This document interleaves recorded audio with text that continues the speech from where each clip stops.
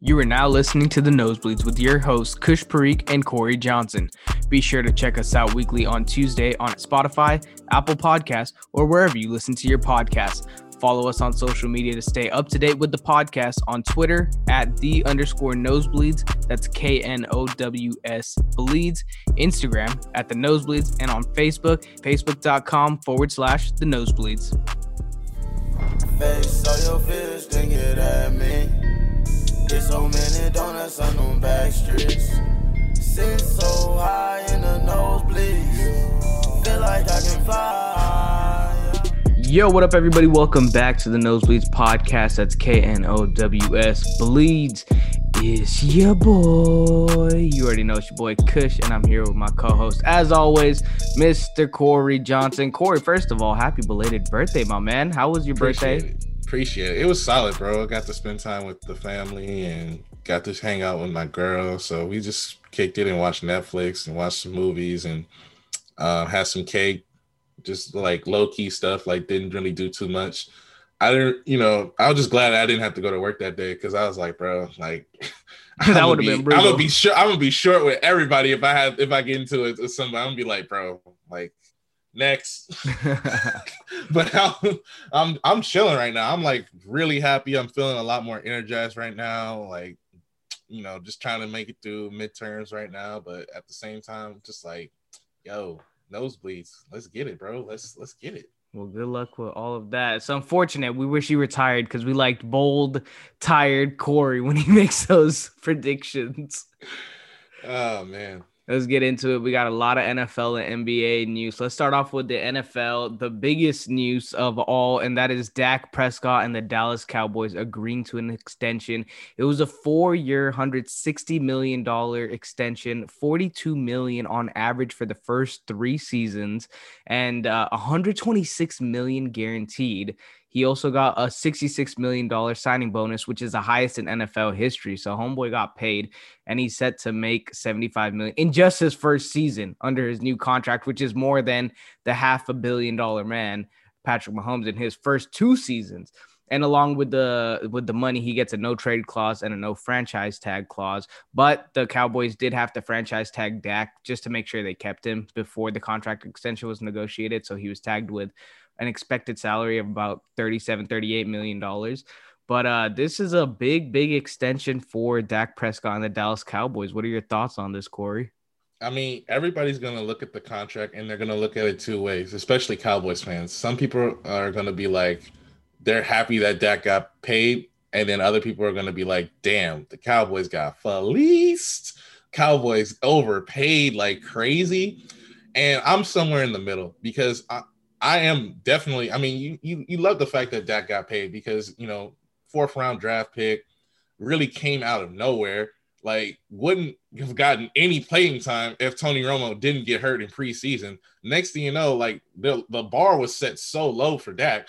And then all of a sudden, the year that he was a starter alongside with Zeke Elliott, like they just started just completely playing so well offensively, and the team as a whole was looking like they was, if not a Super Bowl favorite, they looked like they was gonna try to be in that conversation for sure. But then year 2 kind of rolled around for Dak, and then it was kind of a little bit more of a reality check for him. And I think somewhere between with Dak, between year 1 and year 2 is where he's at. I don't think Dak is going to ever be considered like a top 3, top 5 quarterback in the NFL, but he's had seasons where he's played like a top 5 quarterback. If you know what I mean? Like, because I did say, like, I'm not gonna say like he is top 5 right now, but after that last season, there was one point in time where I said after last season, if you want to look at how every quarterback played, not the season that just finished, but 2 seasons ago, he looked like he was up there for sure. But I think he's definitely a top 10 quarterback. And like, if this is what top 10 quarterbacks are getting, look at the top 10 quarterbacks right now, because you look at the amount of money that these guys are amounting up to, and this doesn't shock me at all. Would the Cowboys have probably loved to have dropped that number from maybe like 160 to maybe like around to like 140 or something like that? Of course. But at the same time, they didn't really have a plan B. Like, it was like are you gonna sign Dak? Or are you gonna maybe try to play with the draft? Or are you gonna try to Andy Dalton. exactly Andy Dalton? It doesn't make any sense to be trying to fiddle around at the quarterback position when, let's face facts, the Cowboys have a lot of holes that they need to fill. So on one end, you need to pay your quarterback. And on the other hand, you have so many different positions that you need to fix and patch up and at least, get somebody in there that can help you look like a legitimate team, because last year was terrible. It was god awful. And it exposed that the Cowboys are well behind as far as where they should be. And, some people thought it was the coaching. That's why they got a new head coach in there. Some people might have thought that they might need to fix their offensive line. Some people think it's the defense. Like, it just seems like the Cowboys every single year, there's something that needs to be fixed or needs to get upgraded, when as a whole, as a team, it's like you can really point at it. Reminds me of the Knicks that one year where they were so bad, and like people were saying like they need to get this and they need to get that. I think it was Porzingis' draft, and they were like, yo, they need to draft everybody.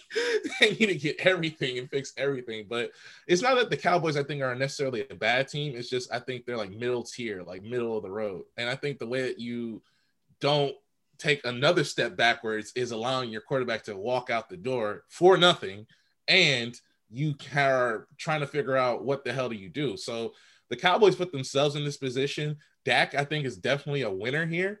But ultimately, the Cowboys are still going to have to figure out how can they get the best out of Dak so that this contract doesn't look like a massive overpay, and how can they fix some of the holes that are in this team so that they can get back into Super Bowl contention. Yeah, I think this entire offseason, this was the negotiation that all eyes were on. And I mean, last season, he was on pace to break the single season passing record before his injury. And then seeing how the Cowboys were without him last season after his injury was the main reason they wanted to make sure they locked him up this season. But you want to talk about winners and losers. Dak Prescott's the main winner over here. He bet on himself after making about $4 million in total his first 4 seasons, given that he was a 4th-round pick, and basically said, I've been producing on this terrible rookie contract that I have. And I guess you can call it a discount, but now you got to make up for it. I'm going to bet on myself. And he rejected the $30 million average offer that he got last season, took the risk on playing on a franchise tag in case if he got injured, which he did get injured, but he still bet on himself and he got that contract and kind of forced the Cowboys' hand in paying him handsomely in this new contract extension. So, I mean, the crazy thing that I see from this contract extension that it's only 4 years. For Dak Prescott, that's great because if nothing transpires with this Cowboys team in the 4 years, he can pack up his bag and he can head out to free agency and he'll still only be 31 years old. So he'll still be in his prime. So, I mean, that's a win-win situation for Dak Prescott. And then you want to talk about the Cowboys. I wouldn't say they're losers, but I would definitely not say they're winners. I mean, they didn't offer Dak the contract, like I said, last year.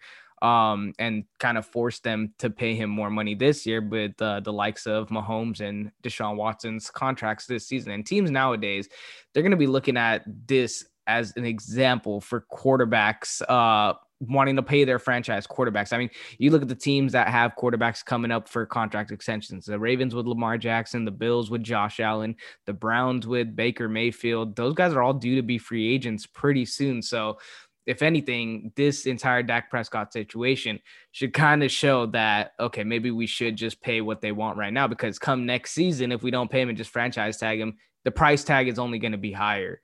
So I think if you're those teams, you guys want to get a contract done. But as for the Cowboys and Dak Prescott, I mean, this offense is elite. They've been top 5 the last 3 seasons, minus last season, given Dak Prescott's injury. But you could definitely tell as soon as Dak Prescott got injured last year, every single offensive player's production went down. You look at Amari Cooper, you look at Zeke Elliott, you look at CeeDee Lamb, all of their production went down. And I mean, yeah, I know it's a big price tag, and especially given with the salary cap now lowering from last season, it's going to be tough to work out, especially since you need to work on that defense a lot. If you want to be a contender, the Cowboys need to work on that defense because 2 seasons ago, they had the best offense in the entire NFL and nothing to show for in the playoffs because their defense didn't show up. So Cowboys are kind of in a sticky situation right now, but they did lock up their franchise quarterback for a hefty price, but they did it. Yeah, I mean, it's kind of like the way I look at it as is like you can either pay now or pay later. I mean, that's a general thing in life. Like, I'm a procrastinator master, Kush. Like, that's my middle name. I mean, bro, like you can either pay now or you can pay later. And you always know, like, if you just get it out the way and just do what you got to do and handle your business, then like you'll have so much like not to worry about. But once you procrastinate and you let it just linger on and on and on, and it starts getting down to the last minute, you already know that it's like, man, damn, I could have avoided all of this if I would have just taken care of business. And plus, think about it, like the Cowboys were in like such a bad situation. Like, had they given Dak the contract that he probably wanted last season, then they would have avoided all of this and they could have definitely saved some money. But on the same token, they didn't know that COVID was going to be a situation. It's like, it's always like once you like start waiting around, like I remember like I was trying to do a paper and then all of a sudden, like my computer would not turn on, or the printer wouldn't work, or the ink, or I had no ink in my printer. I'm like, bro, like it's always something at the last minute that doesn't want to work, and you're like, damn, bro, I could have avoided all this had I just taken care of business. And like I got like 30 minutes to get this paper in, so it's the same situation. Like if you don't take care of your business, then you're gonna look and watch your business take care of you. So the Cowboys, I think, on one end, you would say like you said, because they're not a loser here, but they just don't, it doesn't, from public perspective, it doesn't look good on their part that they're overpaying a guy that some people would say is like not, he's not a high tier quarterback. They don't consider him in the same realm of Mahomes, or even some people don't even think that he's just as good as Deshaun Watson. So I personally think that the Cowboys are going to feel good about this because even though they had to overpay a little bit, you rather have Dak in the building than not have Dak, because you've already seen what not having Dak look like, and you don't want to have multiple seasons of not having a quarterback or relying on Andy Dalton. I remember last season somebody said that they'd rather see Andy Dalton over Dak Prescott, and I thought like bringing in Andy Dalton was a nice safety net. But man, that did not turn out well, and that worked out well for Dak Prescott because it was like, hey, do we even need to negotiate? Because if I leave, y'all gonna be right back to where y'all were in the NFC lease.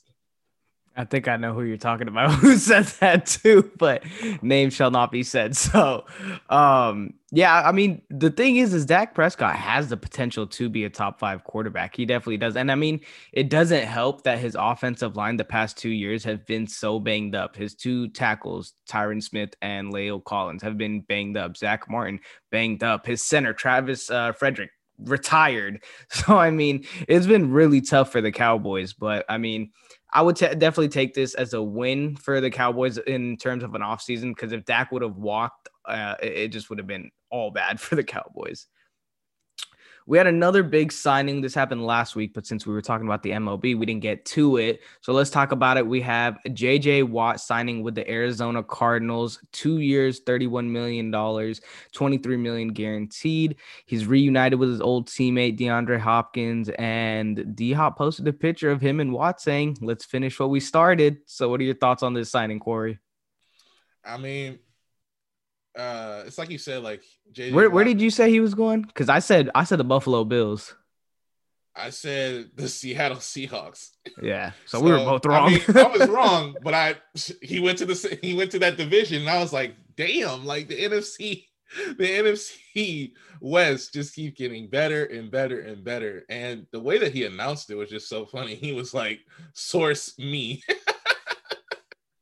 Yeah. Oh man, that was hilarious. But I like the fact that, because we said, like, as initially, I wasn't sure if he was going to do like a 1 year or if he was going to do like how many years he was going to do.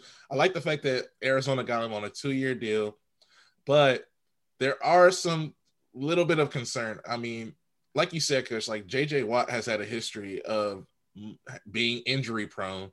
And if you pair him up with this Arizona team, like you can maybe have him take some plays off, but at the same time, if he gets hurt, it might be like Terrell Suggs 2.0 all over again. Because like when they signed T Suggs, a lot of people thought that was a good signing for them, and that lo and behold didn't turn out too well because he was injury prone when he got to Arizona. So I mean, we'll see how effective JJ Watt is going to be. You already got the LA Rams talking about how Aaron Donald's the real number 99.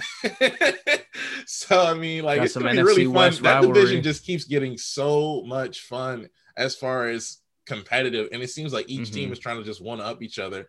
And then you think about the fact that the 49ers are going to get healthy, and then you look at how Arizona played last year, you're thinking that they're going to try to improve on what they did a season ago. Like, it's time. If you're in the NFC West, it's time to just put your chips in the center of the table and just go for it. And I feel like Arizona did a good job of being able to secure a guy who has veteran leadership, is going to have a veteran presence in that locker room, is a good guy, is a guy that you can rely upon, won't get any stupid off the field situations.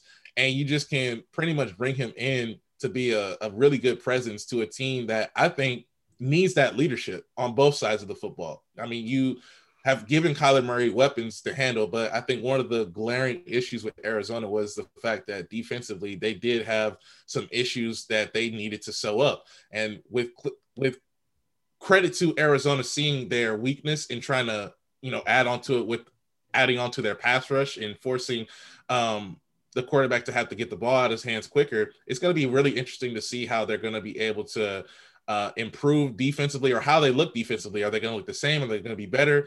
I mean, you would hope that they look better with JJ Watt, but I mean, we thought the same thing as far as when Seattle made the trade to get Jamal Adams, and needless to say, it was some mixed feelings about that, but we'll see what they do in year 2. But overall, I think JJ Watt is a really good signing for Arizona. I like the contract that they got him on, and it's not like 3 or 4 year contract, so they're not really dedicating too much time to him, and it's only 2 years. So if it doesn't pan out, you can always cut him at the end of the day.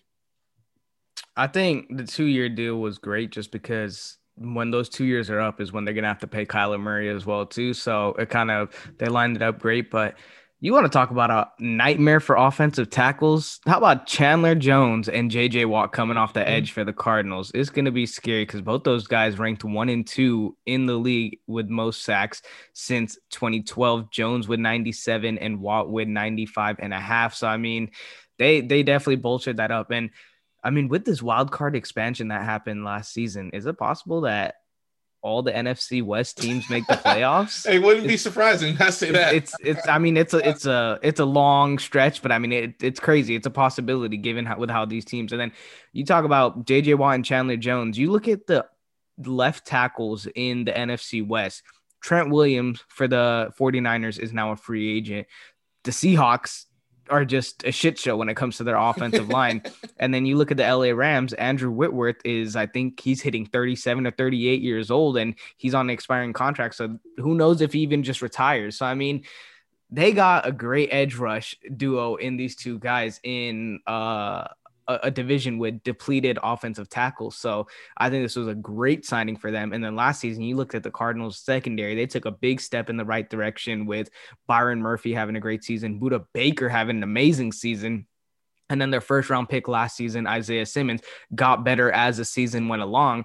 So, I mean, if you get Chandler Jones back from injury and JJ Watt as well, add it to this defense, they're going to look great. And this Cardinals defense is going to look like they'll be able to hang with the NFC West because they just missed out on the playoffs last season. But I think it is all contingent on the duo of Chandler Jones and JJ Watt and whether they can stay healthy, because as productive as they are, they're not as durable as they are productive. They're seem to be made of glass and have a history of being injured. So that's going to be the big thing for the Arizona Cardinals on the defensive end. But hey, if they can stay healthy and, get the job done, I see Arizona in the playoffs. Yeah, I thought they would make the playoffs last year too, to be I honest did with too. you. I thought they would be a And wild card team, but they just missed out. So I mean, who's to say that this time they switch it up and they make it? But somewhere Russell Wilson is saying, "God damn!"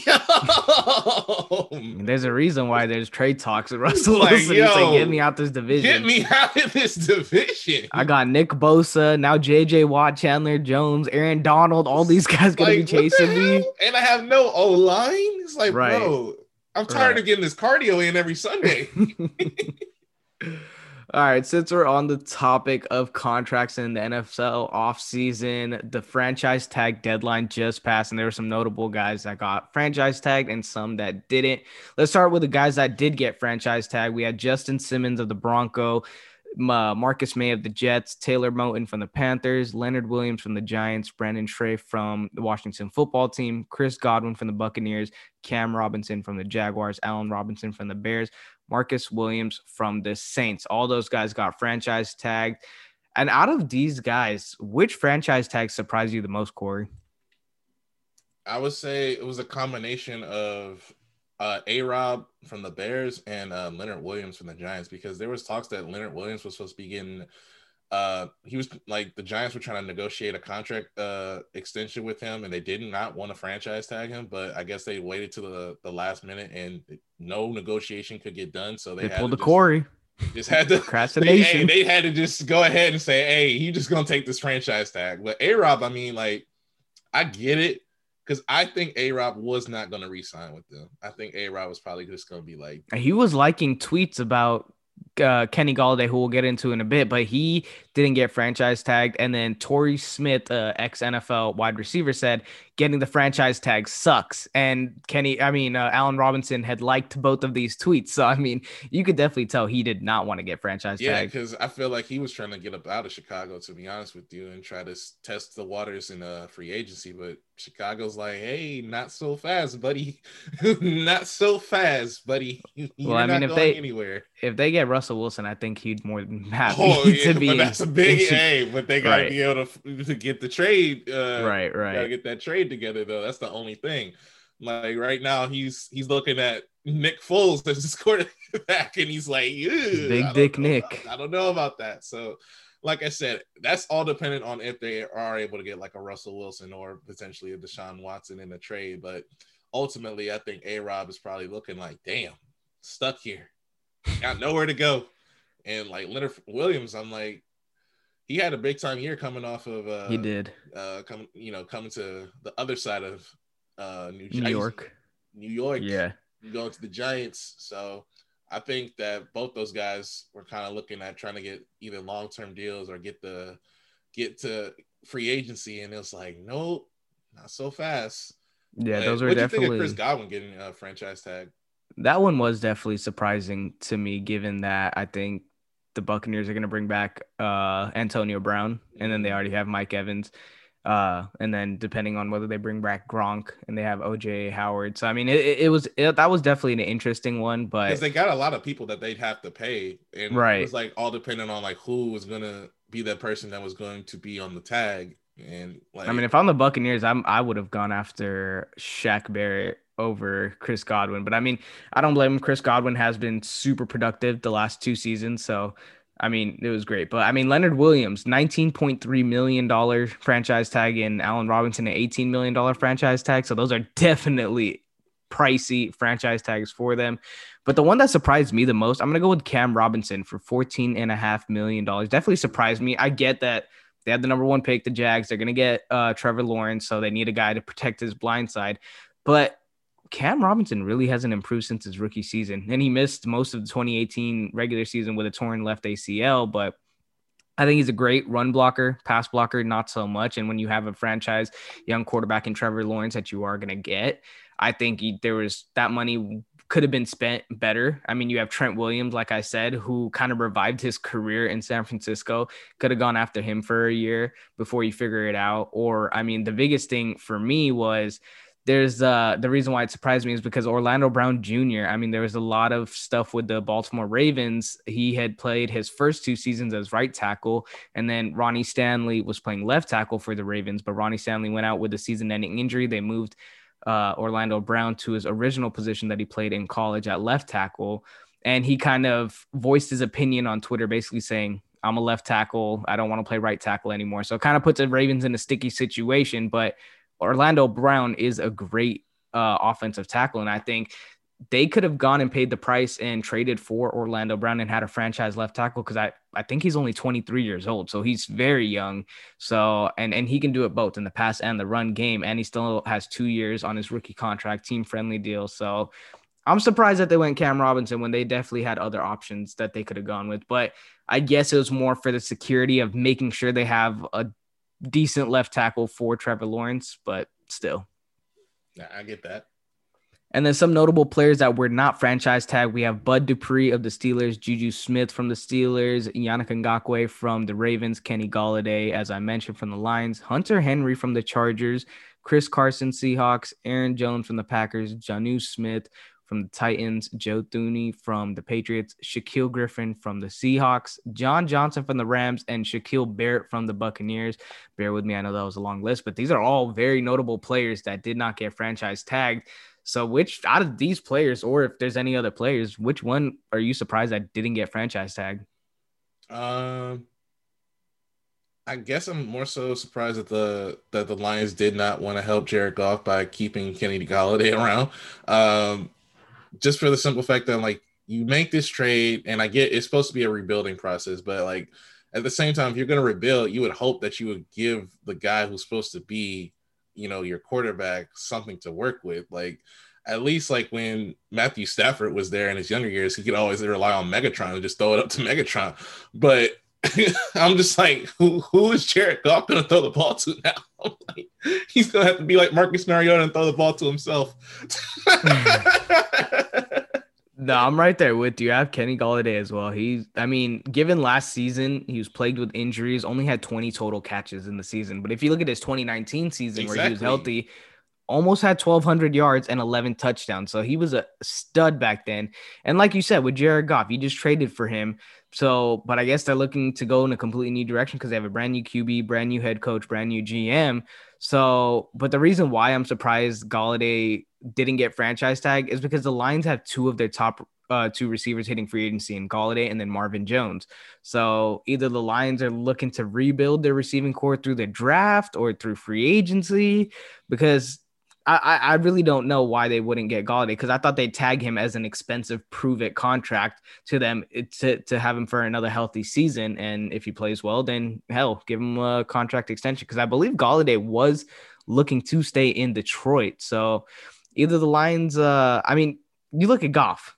He had Robert Woods and Cooper Kupp, both Pro Bowl wide receivers, and he still struggled to get the job done. So if you take away Marvin Jones and you take away Kenny Golladay, what the hell is he going to do? They're going to be in big trouble in Detroit. So it's going to be interesting. But if you they're going to be over terrorizing teams and destroying kneecaps though. So no, yeah. Well, we'll see. It'll be interesting. But get this, Kenny Galladay's first 47 games, and if you match it up with Calvin Johnson's first 47 games, Golladay, 3,068 yards and 21 touchdowns. Calvin Johnson, 3,166 yards and 22 touchdowns. So very similar numbers in their first 47 games in Detroit. So it looks like Detroit's letting another great wide receiver slip through their hands. But I mean, at least he didn't have to retire to get out of Detroit. I mean, he was able to just not get franchise tagged, and he was like, finally free. Definitely. Free. But yeah, Golladay is definitely going to be the top receiver in free agency. So he's going to be hot commodity. But speaking of hot commodity, which one of these players do you think is the most intriguing free agent? I think it depends between Shaquille Barrett, because I know he says that he wants to return with Tampa Bay, but if another team's able to tempt him, then that'll be very interesting.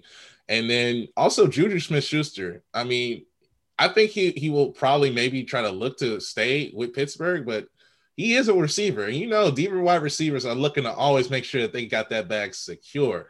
And Juju's a big personality. He's got commercial after commercial, endorsement after endorsement.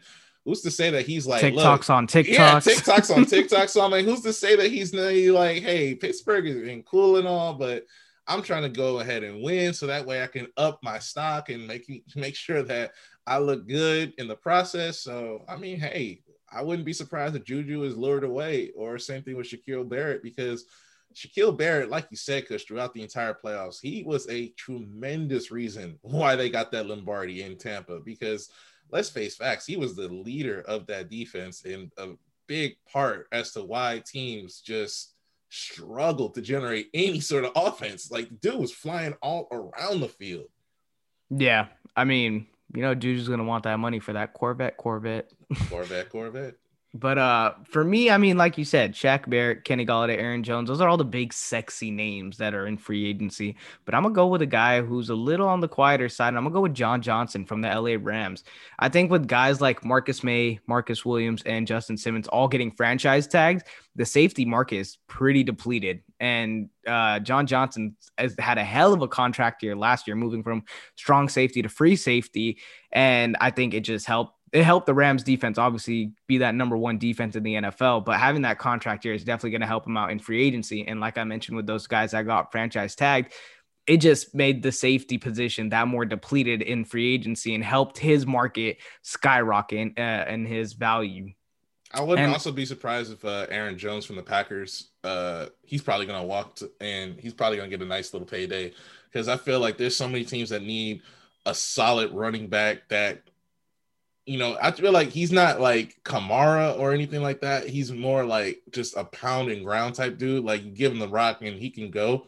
And I feel like there's a lot of teams that can use that, especially if they're struggling offensively. The run is going to open up, the passing game. So I know this is a nice, passing league, and it's all about, throwing and airing it out. But who's to say that he goes to a team and they're just like, yo, let's establish the run through Aaron Jones and let's make sure that we get our offense cooking. Because I feel like the Packers drafted a running back this past year because they already saw the writing on the wall. They knew that they weren't going to be able to re-sign Aaron Jones, and they were probably going to have to, watch him walk. But they probably hoped that he would help them get to a Super Bowl. But with Aaron Jones, I think running backs, I'm not a firm believer in paying running backs that much money, because I think but I feel like is one of the most replaceable ones. Of course. I'm not either, but I just feel like he might garner like a nice little market depending on. That's for sure. Yeah, but I don't know. If I'm a team, I don't know if I'd throw him a lot. No, I wouldn't throw him like anything crazy. I would probably throw him. But he is a top running back in the league. Of course, like he's like the top running back on a lot of people's free agent boards.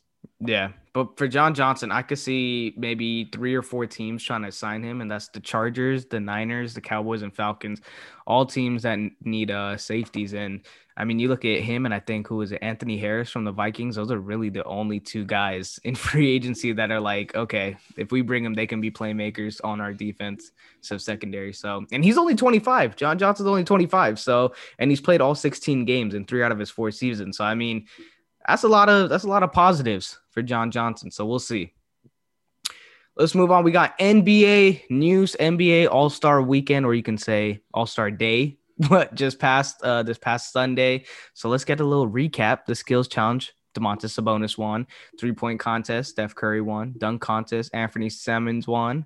And All-Star game, Team LeBron won, with Giannis winning MVP. What were your thoughts on All-Star Day, All-Star Weekend, All-Star break, whatever? I mean, it was so funny, bro, because I watched a little bit of the All-Star game, but it was really sloppy to watch that game. I'm not going to lie. But it was cool seeing Lillard and Curry taking half-court shots like they were shooting. Like, they were just shooting them like they weren't shooting them how – like a desperation attempt. Like, they're literally pulling up like, yeah, this is 3-point line. Yeah, I got this. This is my range. Like, they're over here pulling up from half court like it's just nothing. I'm like, God dang. And then Steph Curry, man. I mean, 3-point contest, more like a free throw contest for this man. Like, he's literally just like nothing. And that dunk contest, man, that I low-key feel like Cassius Stanley got so robbed. I feel like he got completely robbed. Not even get a single 10 on his first dunk. After that, I was kind of like, yeah, I'm checked out. I'm kind of checked out after that. I was like, wow, disrespect. And I'm like, yo, I get it. Like a lot of y'all's legends, like they had Dominique up there, Jay Rich up there, but not to get a single 10, and they was giving everybody else 10s for like mid to okay dunks. I'm like, dang. After that, I was kind of like, yeah, this is gonna be one of those bad dunk contests. And I can't even say it was a bad dunk contest. I just wish they wouldn't have had it. I just wish they probably wouldn't have had it. If they would have had probably like, Levine and some of like other high flyers like maybe Derrick Jones Jr. or something. Well, I think the 3 that they had were amazing, but it was just some solid ones. I just really think the judges screwed up that entire contest. After the first dunk, it was kind of like, Aaron Gordon was somewhere literally just laughing like this is why I'm never doing the dunk. Yeah, exactly. This is exactly why I don't do this no more, and I don't blame him. Yeah, a few takeaways for me with All-Star Day. First of all, Domantas Sabonis, he's slowly becoming one of my favorite big men in the league, and I kind of like how underrated he is. Because let's keep it that way. Because So and then like you said, Steph Curry, I don't think this guy is human. To be honest, we already discussed this in overtime. How he is hands down the greatest shooter of all time, and he just continued to show how he is.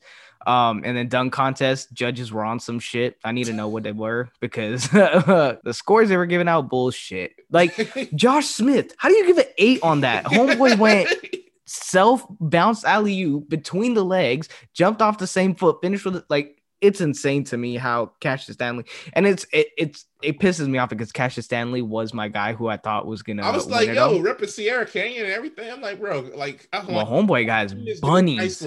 Get up off the ground, like all he does is go crazy with dunks. I'm like, bro, this is. And I had a feeling like Hamidou Diallo from the Thunder. I thought like how he won the dunk contest, kind of put himself on the map, and then he like slowly started getting into OKC's rotation. I kind of thought that's how this was going to be with Cassius Stanley. Like he put himself on the map. Because like the same thing happened with Zach LaVine, like when he won the dunk contest, because not a lot of people knew, like as far as NBA casual fans knew who Zach LaVine was. Like, the only reason I knew about him because he went to UCLA, and he got drafted by Minnesota. But when he went crazy in that dunk contest with Aaron Gordon, which is probably like the best dunk contest. I think that's the greatest. We've been like, that's the best ones in like the past decade, at least, I would say. Oh yeah, without a doubt. So like, it's been a while since like we've had a dunk contest on that level consistently every single year. But hey, I mean, like, I remember there was a while where like the D League, now called the G League, had like the craziest dunk like go and look on YouTube. Like the D League had like the craziest dunk contest. These dudes was out here, no gimmicks whatsoever, no cars, nothing. Like these guys were literally pulling off dunks. Like what the heck?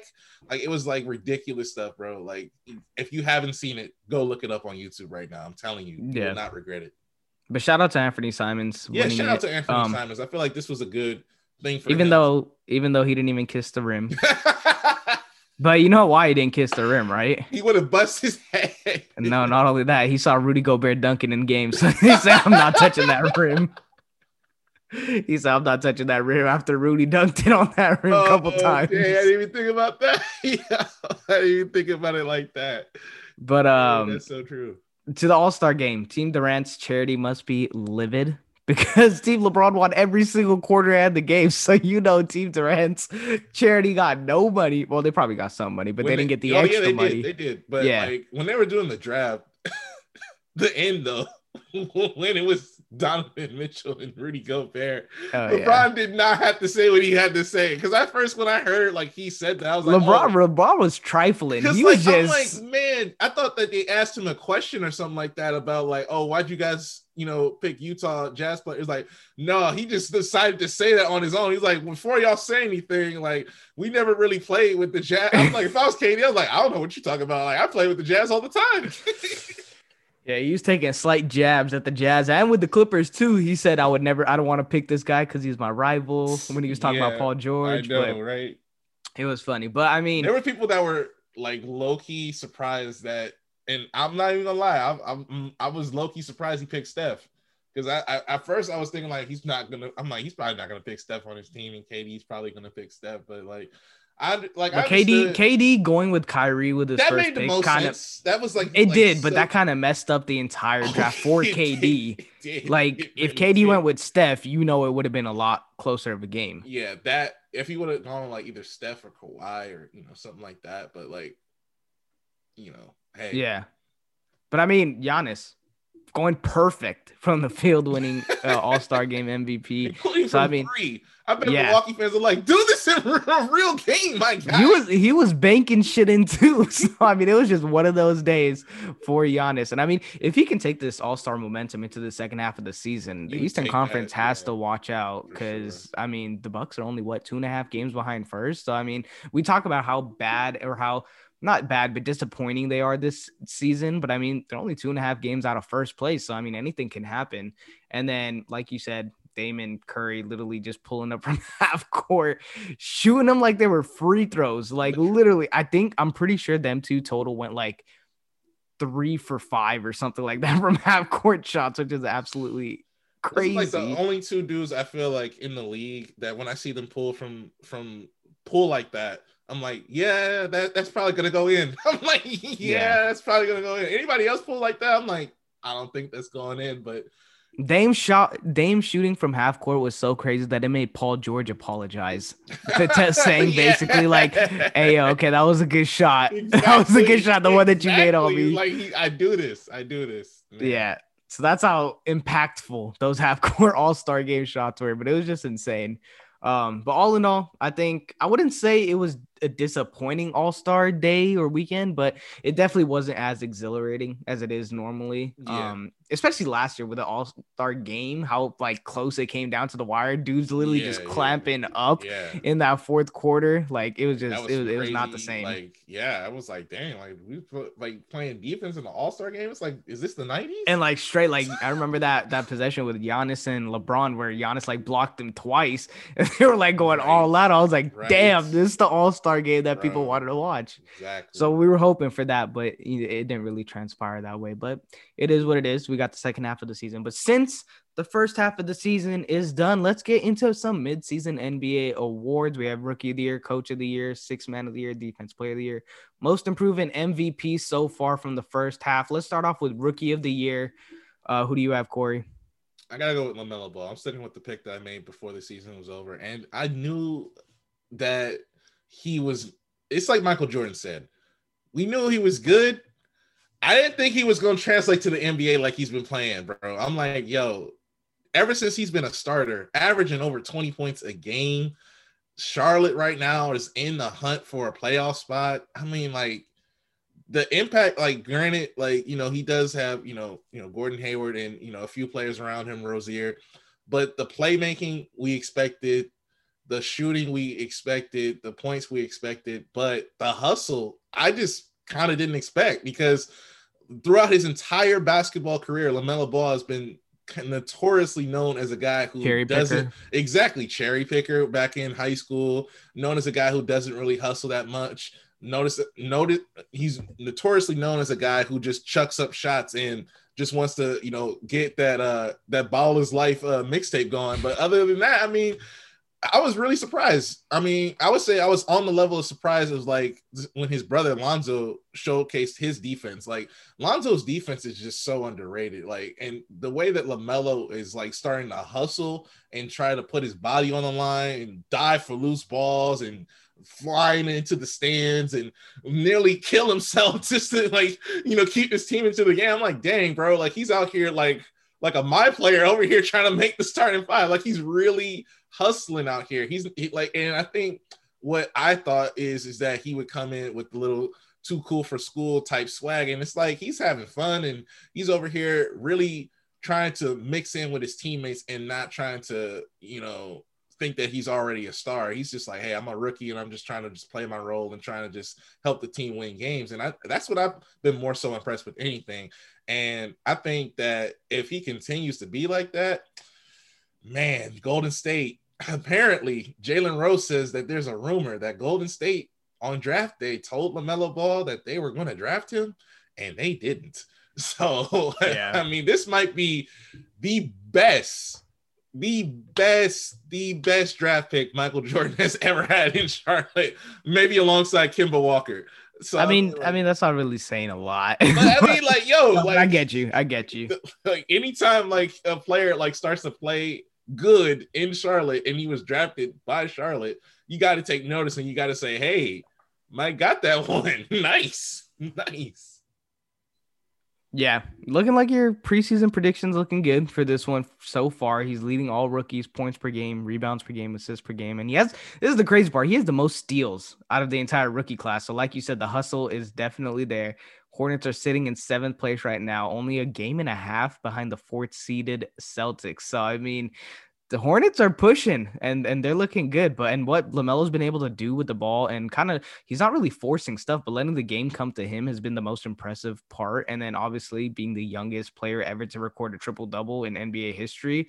So it's looking like he's a clear cut rookie of the year so far. And they moved him to the starting lineup. And since they've moved him to the starting lineup in his 15 games, he's averaging over 20 points per game, over 6.5 assists per game, over 6 rebounds per game, and almost 2 steals a game in 34 minutes, and on shooting splits of 46, 45, 85. So, I mean, like you said, Michael Jordan definitely hit the nail on the head with this one, and Charlotte has a future superstar in their possession.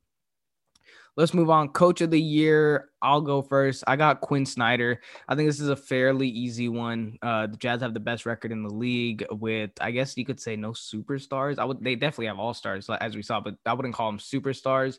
And they're playing team basketball, getting full contributions from everyone on that roster.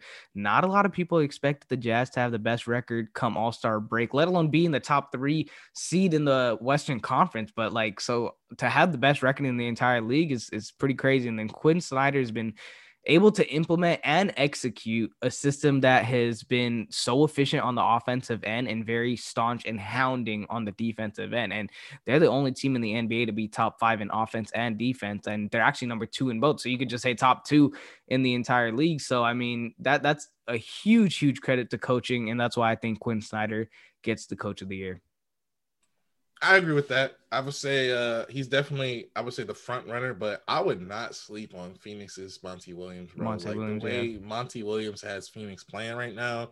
I mean, the funny thing is that Devin Booker, I would say, is he is supposed to be like their best player, but I would say their most important player is Chris Paul. I mean, Chris Paul's health is dependent upon whether or not Phoenix is the way that they're playing right now, because this man's value is he's just really flexing of how valuable he is, because every single time Chris Paul goes on a team, he's going to improve that team and make that team better. Like, throughout his entire career, he's done that. And I feel like statistics show it. It's just amazing. Like, no one expected OKC to make the playoffs last year. I would say that people expected Phoenix to get into the playoffs, but I don't think people expected them number 2 right now. Number 2 in the West, fighting for the top seed in the West, bro. Like, yeah, I'm like, crazy. What the heck? And that's partly down to Monty Williams, because I still don't know why on God's green earth the New Orleans Pelicans fired this man, because he was a really good coach. And I felt like he's always been a really good guy as far as in the NBA coaching tree. And I'm just glad that he was able to get another shot at a head coaching job in Phoenix and finally getting the respect that he so very much deserves as far as a national basis with Phoenix, because it's been a cool minute since anybody's ever really put him in that sort of bracket of being potentially coach of the year. I would say Quinn Snyder is the favorite right now, but I would not be shocked if Monty Williams was able to go ahead and get that one. Yeah. And I mean, it sucks because Chris Paul is not going to put up the numbers that are sexy for MVP voters. But I mean, you want to talk literally about the definition of most valuable player. Like, CP3 is always going to be up there. 100%. I agree with that. All right. 6th man of the year. Who you have, Corey? I got to go with my guy, Jordan Clarkson. Jordan Clarkson. Hey, yo, shout out to Worldwide Woe, because I was not even thinking about putting Jordan Clarkson as my 6th man of the year. And he put me on. He was like, yo, go and put Jordan Clarkson. And I was like, And I was thinking about it. I'm like, he did have a solid bubble. And I'm like, might translate to this NBA season. And man, has that translated so well. I mean, Jordan Clarkson is out here balling, bro. He's out here balling. And he just, I think, takes Utah to a whole different level. Being able to bring him off the bench when he was starting with the Cavs, he was irrelevant, and now he just got revived when he went to Utah. So, I mean, this dude has gone through an up and down career, but I feel like he's now finally starting to figure out how to, be a professional and how to be a mainstream player in the NBA. He's not the flashiest guy. He's not, the well-known guy, but he's definitely able to get a bucket, and he's definitely able to play make and able to get guys in the right position. So I think he's very, very much a key part as to why the Utah Jazz are where they are. You also can talk about, Bogdanovich as far as his value too, but I would say Jordan Clarkson, man, him coming off the bench and able to go against second units is just barbecue chicken for him, and he's licking his chops every single time.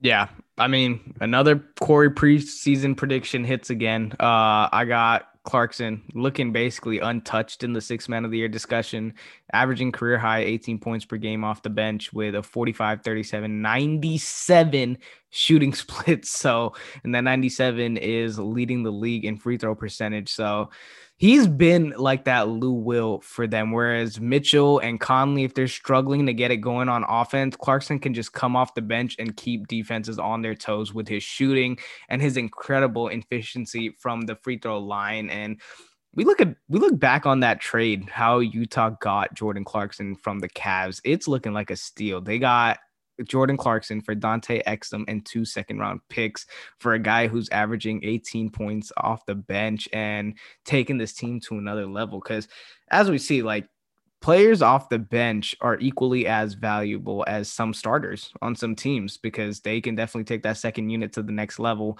and keep the flow of the offense and the entire game continuing. So that's why Jordan Clarkson, sixth man of the year, he's looking like there's really nobody else in the discussion for sixth man of the year. That's kind of how far ahead he is, but we'll see. Second half of the season starting. Let's move on. We got defensive player of the year. I'm going to go with Ben Simmons, probably the most versatile defender in the entire NBA. He's so agile and lengthy that he can legit guard the 1 through 5 and excel at guarding all 5 of those positions very well. So he made the all defensive team last year. He was a steals leader last year as well. And he should be repeating at least all defensive team for sure. But I think he's going to win the hardware this year as well too and get defensive player of the year. I guess one of the players that is making a case is Rudy Gobert as well. But Ben Simmons, I think he takes it upon himself to guard the best offensive player on the other team. And he takes it upon himself to, kind of shut down their playmaker or their facilitator. And you look at some of the guys he's locked up, Donovan Mitchell, Luka Doncic. I remember when he was playing Luka Doncic, he was guarding him for, I think, 8 minutes or something like that span. And in that span, he held him to 6 points, 1 assist, and 4 turnovers. So seeing what Luka Doncic has been doing this season, for Ben Simmons to do something like that is insane. And I guess you could say, but Rudy Gobert, he's number 1 in all the defensive stats. Like, he's been amazing. And yes, he is. And that's why I think he's really the under competition for defense player of the year. But Rudy Gobert gave up 40-plus points to Joel Embiid and 40-plus points to Ben Simmons with no Joel Embiid. And Ben Simmons can't even take a damn jump shot. So, I mean, the fact that those two guys were able to put up 40-plus points on him is pretty crazy. But that's why I'm going to give it to Ben Simmons as defensive player of the year. Who do you have, Corey? To be fair, he is guarding an MVP candidate in Joel Embiid, who, by the way, is also somewhat in that conversation for DPOY. And I think that depending on how the season goes and if they're both able to stay healthy, and if you have both of them competing and playing very much well on the defensive end, like, it's tough when you have two guys who are playing solid defense and are both candidates. So I don't know if they will, maybe even each other out, because when you look at defense and you talk about defense, you already know with the Utah Jazz, yes, they're playing good, solid team defense, but that anchor down low is Rudy Gobert. Like you said, leads all categories as far as defensive, because that's all he's going to do is just mainly play defense and get dunks. So reminds me a lot of Ben Wallace with the Pistons. They were such great team defenses, but Ben Wallace was that anchor I would say of that that Ben defense. Wallace can give like a little bit more on the offensive end. That's the only reason I would definitely more so lean more towards Ben Wallace than Rudy Gobert. It's not a knock on Rudy Gobert. It's just I would more so lean on Ben Wallace just because of the fact that he was going up, he was in a solid team around him that was able to more so dominate offensively, so he didn't really have to worry about playing offense all that much or have to be relied upon. But he could get a bucket like when Detroit needed Ben Wallace to maybe like show up a little bit more offensively, he could turn up. But he's just always renowned for his defense, which Also, Ben Wallace is only 6'9" and Rudy Gobert 7'1". True that. So I'm like, yo, that's why I got to give Ben Wallace a little bit more props because I'm like, yo, he's not a 7-footer. Four-time defensive and he was player like of the year. blocking shots at the rim, meeting, guys. So I'm like, yeah. But Rudy Gobert, getting back to him, like the reason I would put him more so as the favorite to go ahead and get this DPOY and go ahead and I would give it to him right now. It's like you said, he's leading the defensive categories and I agree with you as far as like the Simmons angle of it, of he can guard 1 through 4, but 1 through 5. I say he could guard centers as well too. I don't know. I can see that. It depends on which. I feel like he's versatile. I'll say that he's very versatile. Rudy Gobert, I feel like if he goes down, then I feel like Utah's defense is going to take a major hit. Whereas if Ben Simmons is out of the lineup, yes. It's a big hit to the defense of Philly, but at the same time, you still got Joel Embiid down there too. So, I mean, he's a DPOY candidate in his own right. So that's the only reason I would probably lean more towards Rudy than Ben Simmons. All right, let's move on. We got most improved player. Who do you have, Corey? I'm going with Mr. Julius Randle out of the New York Knickerbockers. New York Knickerbockers got themselves an all-star this year, Kush. Like, Julius Randle was surprising everybody with his all-star appearance. And not only that, is he an all-star, but he has helped the Knicks, this young, sprittled Knicks team, into a potential 5th seed in the Eastern Conference. They're ahead of so many different teams that I'm like, wow, the Knicks have really, really surpassed a lot of expectations. And they're not even above. I think they're barely above. They're either at 500 or they're barely above. They're 19 and 18 right now. Yeah, they're like one game above 500. So I'm like, the fact that they're even in this situation itself is it's just laughable. But at the same time, it just to me shows that, hey, maybe the Knicks are finally taking that next step and finally hitting that turning point. And because of their position and the way that Julius Randle is playing right now, finally, and I feel like it's going to be like the same effect of Brandon Ingram, although I think that because Julius Randle does play in the New York market, which is a major market, we have to, acknowledge that. And then we also have to look at the fact, if the Knicks get to the playoffs, I think it's legit just wrapped up for them, because even though like you have guys like Jeremy Grant, Christian Wood, who for a while, Christian Wood, before he got injured, he was looking like he was probably going to be the favorite to get most improved player. I think the fact that you have a team with the player who has, a couple seasons ago, he did average like 20 points a game. But this is the second time he's ever averaged 20 points a game. This is the best season he's averaging over 23 points a game, and just having so many contributing factors to it, and being like the mainstay in the main part of success for this Knicks team as to why they're in a potential playoff spot. I think that voters are going to be looking towards giving it to Julius Randle, and for that reason, I got to go with Julius Randle here. But I definitely see the case for Jeremy Grant though, and I see that he's definitely the favorite. But I think they're going to look at Randle because he is on a major market team and team success. Yeah, and the team success as well. So yeah, I can see that. I mean, it's definitely a good conversation between those two guys, but I'm gonna go with Jeremy Grant. And basically, if you haven't watched Overtime episode number 8, go ahead and do that, because I kind of explain why Jeremy Grant is the front runner in most improved player for me. And if you guys have already watched it, then you know why he is. And that's all I'm gonna say. All right, let's move on. We got MVP. I'll go first. I got, like Corey said, Joel Embiid. Embiid is literally on a mission to shut up all his doubters and the naysayers.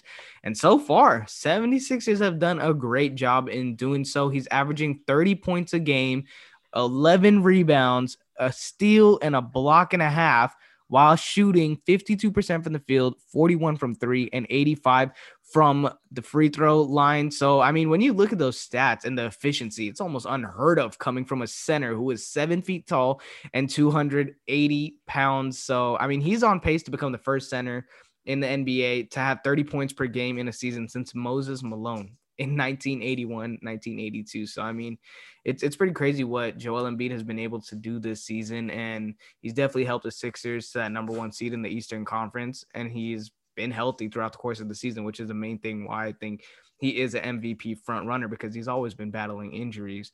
But easily, he's been one of the most dominating players on both sides of the court. So, and if you look at the Sixers record, 23-7 with Embiid, and without Embiid, they're just 1-5. So you want to talk about MVP? That's a definition of most valuable player right there. So that's why I got Joel Embiid as my first half MVP. I definitely see Embiid's case for sure. I think the only thing that would probably hurt him is the fact that Ben Simmons is also tag team alongside him. The reason that I got, like, I know every single year there's probably like a LeBron James stan that says this man should be MVP every single year. And there are some cases where I agree, but this year with Anthony Davis going down with the injury, with him leading the league in minutes, and the fact that if he has an off night, the Lakers have struggled and have really struggled against, teams that have not been playing all that well. I think that LeBron James has the best case to win yet another MVP and add that to his resume, just because of the fact that, like I said, AD goes down with the Achilles injury. We don't know what he's going to look like in the second half of the season. We don't know his production level is going to be. And I think that with LeBron playing at a high clip and average and playing so many minutes, I think he might, get rest here and there as we head towards the latter stages of the second half of the season and we get closer and closer to the playoffs. But I think at the start of the second half, he's going to be continuously playing night in, night out. You just expect him not to get injured or anything like that. And then you already know what LeBron James is capable of doing. And we already know the playmaking ability, the shooting ability, the defensive ability, which has gotten extremely better from a few seasons ago. I was like, man, this few seasons ago when he was back playing his last season with the Cavs, this man would barely be playing any defense. But shout out to LeBron for stepping up big time on the defensive side of the ball. And I feel like if he has to be like the main anchor for the Lakers, and if they don't like add a significant piece or anything like that helps step up or provides the same amount of production of AD, then yeah, the dude is right there with Embiid. And if LeBron has any sort of chance to be up in the conversation for MVP, he's going to get votes and he's going to be there. But I just think that it's going to be tough. I definitely, wouldn't, argue at all if Embiid won MVP right now. Give it to him, absolutely. But I would not be shocked whatsoever if LeBron James was able to get that illustrious number, what is it, third MVP? Fourth. Yeah, fourth MVP. I wouldn't be surprised if he got another one. Yeah, I mean, you can never argue against LeBron. He does it in and out every single season. He deserves to be in the MVP conversation. So I could definitely see that. All right, and then we had some big news in the NBA as well with Blake Griffin, the 6-time All-Star forward, is signing with the Nets. I almost said New Jersey Nets, the Brooklyn Nets, for the rest of the season after being bought out by the Detroit Pistons. Signed a veteran minimum contract and will be teaming up with the likes of Kyrie Irving, James Harden, Kevin Durant, and his old Lob City teammate, DeAndre Jordan. And with the buyout, Griffin accepted a $63 million buyout from the Pistons. So he left $13.3 million on the table from what he was owed for the remainder of the contract. But the next season, the Pistons will pay him $29.8 million. So he can re-sign with the Nets for the mid-level exception or another veteran minimum with them or another team, depending on what he does in the offseason. But here's Griffin's resume. 6-time All-Star, like I said, 5-time All-NBA player, 2011 Rookie of the Year, and career averages almost 21.5 points per game, over 8.5 rebounds, 4.5 assists on 50, 33, 70 shooting splits. But this past season with Detroit, he has been struggling. Detroit averaging, he's averaging 12 points a game, 5 rebounds, 4 assists on a horrendous 37, 31, 71 shooting splits. But I mean, He's with the Brooklyn Nets now. Wanted to sign with a contender. He did just that. What are your thoughts about this? I mean, it's I was watching I was scrolling through Twitter and someone found a clip of ESPN, and it's Jay Williams saying because the Brooklyn Nets added Blake Griffin, he's over here like it's over. It's over. Brooklyn is favored to win. And Stephen A. Smith was over here saying like, yeah, uh Blake Griffin's gonna be looking really nice at the end of the season with that ring on his finger. I'm like, oh my God, bro. Like, I feel like Blake Griffin, it's so crazy to think that just 5 years ago, Blake Griffin was considered a top tier player in the Not even NBA. 5 years ago. 2 years ago, he made the All NBA third team. Exactly. Like the production value has just gone down so heavily because of injuries. And it's like, damn, bro. Like, it just goes to show like injuries are no joke. Like, you might think like, a serious injury here or there, but Blake has just had so much toll. And I think I saw something like Blake hasn't attempted a dunk or hasn't had a dunk in like almost over a year. I'm like, what the heck? I'm like, Blake is not dunking anymore. I'm like, that's just crazy. But the way I see it is that Brooklyn definitely needed a veteran guy, but was Blake Griffin the right guy that they needed to have added? I'm not too sure about that because the biggest problem for the Brooklyn Nets is defense. Now, Blake Griffin, he's still a serviceable NBA player, but is he renowned for his defensive capabilities? Not necessarily. And offensively, his style of play he's gotten better shooting the ball from three and from beyond the arc. Don't get me wrong. He's definitely improved there. He's definitely changed his game, but he's more of a back to the basket, face up a little bit here and there type guy that he tries so hard to be more of a versatile guard type player, playmaking type player. But I don't know. I've never really outside of his athleticism, I've always looked at Blake Griffin like, can he do more than what his athleticism allows him to do? And it's just shown that maybe his game has just always been kind of, reliant on his athleticism. And now that that's kind of, I don't want to say deteriorated, but that's kind of, dwindled and gone down each and every single season he's been in the league. I'm just not sure if he's able to, have a big major contribution, but I feel like it's a signing that maybe Brooklyn wanted to add as far as they needed to have somebody come off the bench and help them as far as a veteran guy that they know has been around the league and knows what it takes as far as going deep into the postseason and being in the playoffs before, and can definitely help out as far as if Kyrie or any of the major big three are having an off night, he can contribute and help off the bench. But I'm just curious of what is the expectations for Blake Griffin now that he's signed with Brooklyn. To me, the expectation has always been championship with this team, but I don't know. I still go back to that James Harden trade, and I'm still just like, I'm not sure if that was the right move or the right decision. I mean, obviously you got a top tier player, but you had to deplete so much of your team that I just don't know if the synergy of the team is going to be the same. That's all.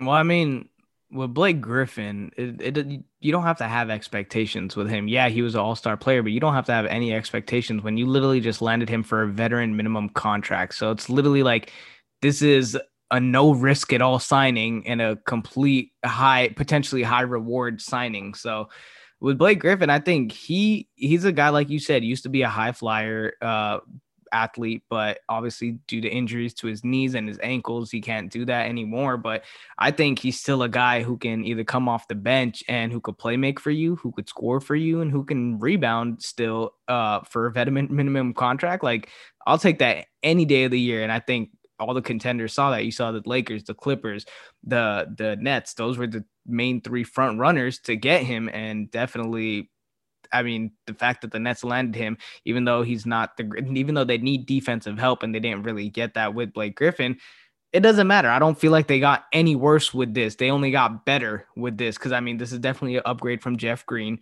definitely an upgrade from, I mean, Nicholas Claxton, who's was the backup, and then DeAndre Jordan has been playing really well. And that's not a shot against Nicholas Claxton because he's actually having a great rookie season when he's been getting the time, but they view Blake Griffin as that true power forward that they kind of lack because Kevin Durant was playing that power forward role, so they can kind of move him to the 3 and have Blake Griffin play that 4, or come off the bench and play that small ball center for them when needed. Because, like you said, he can facilitate and he can score. I mean, 2 things that you really need him to do. And I still believe he has life in him, maybe not athletically, because like you said, hasn't attempted a dunk this season, which is crazy. Because if you looked up Blake Griffin highlights, I guarantee you the first 7 minutes would just be dunks, just straight up dunks. That's how athletically gifted he was, but he's still a very, very solid scoring option in my opinion.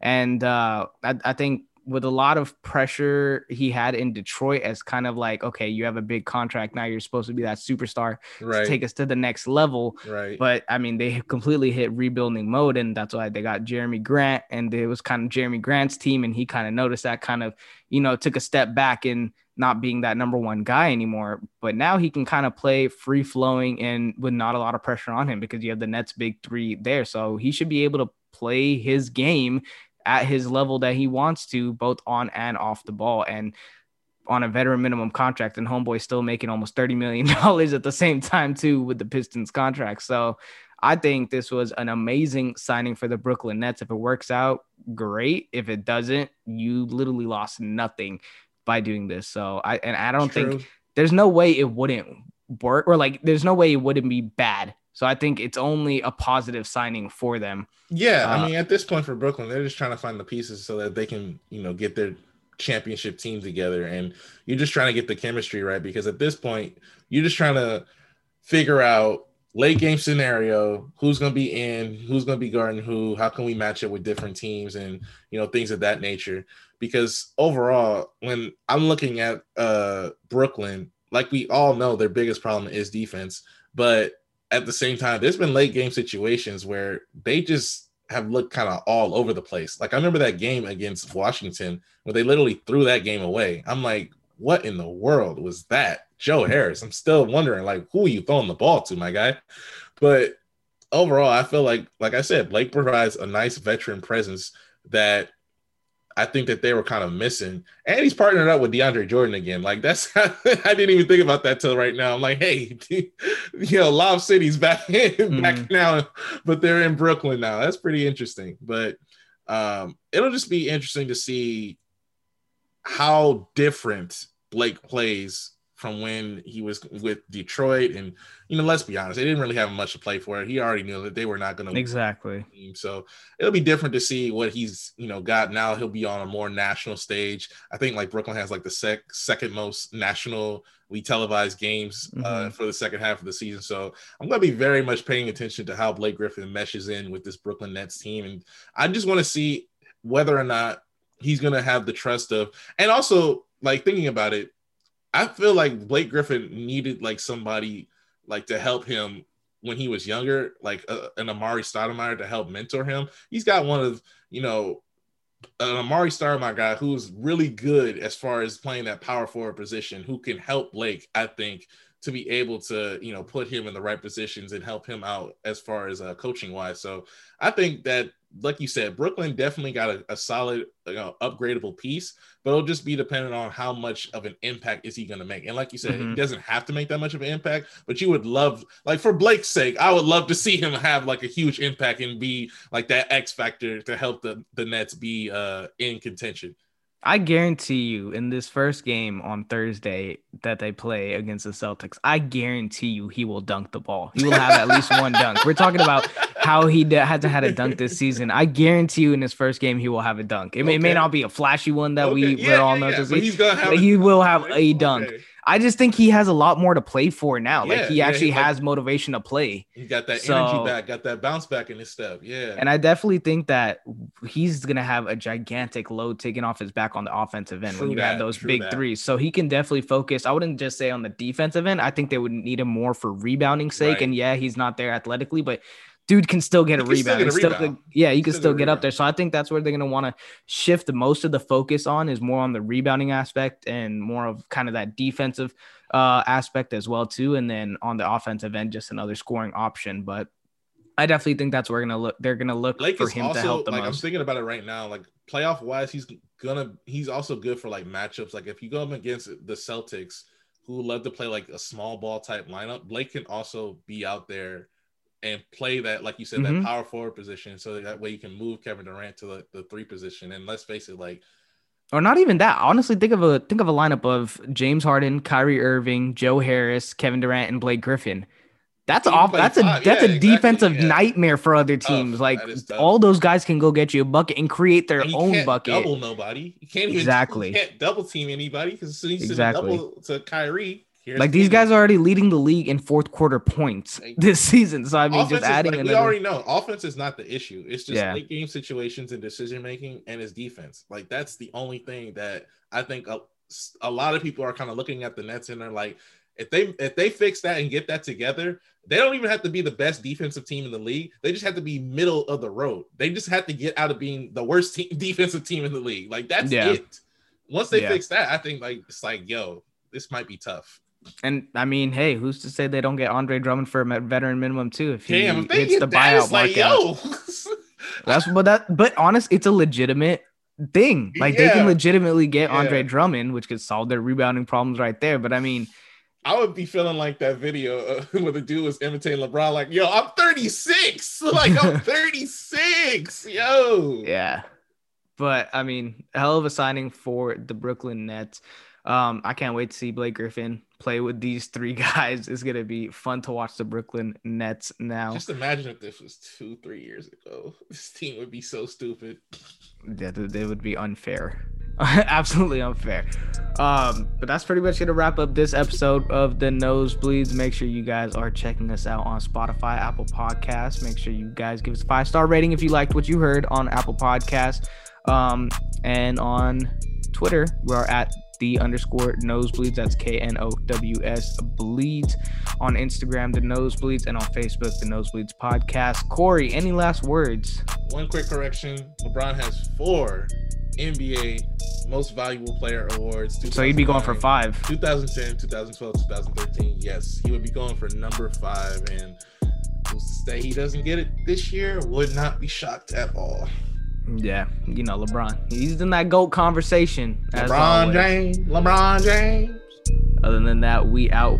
Deuces.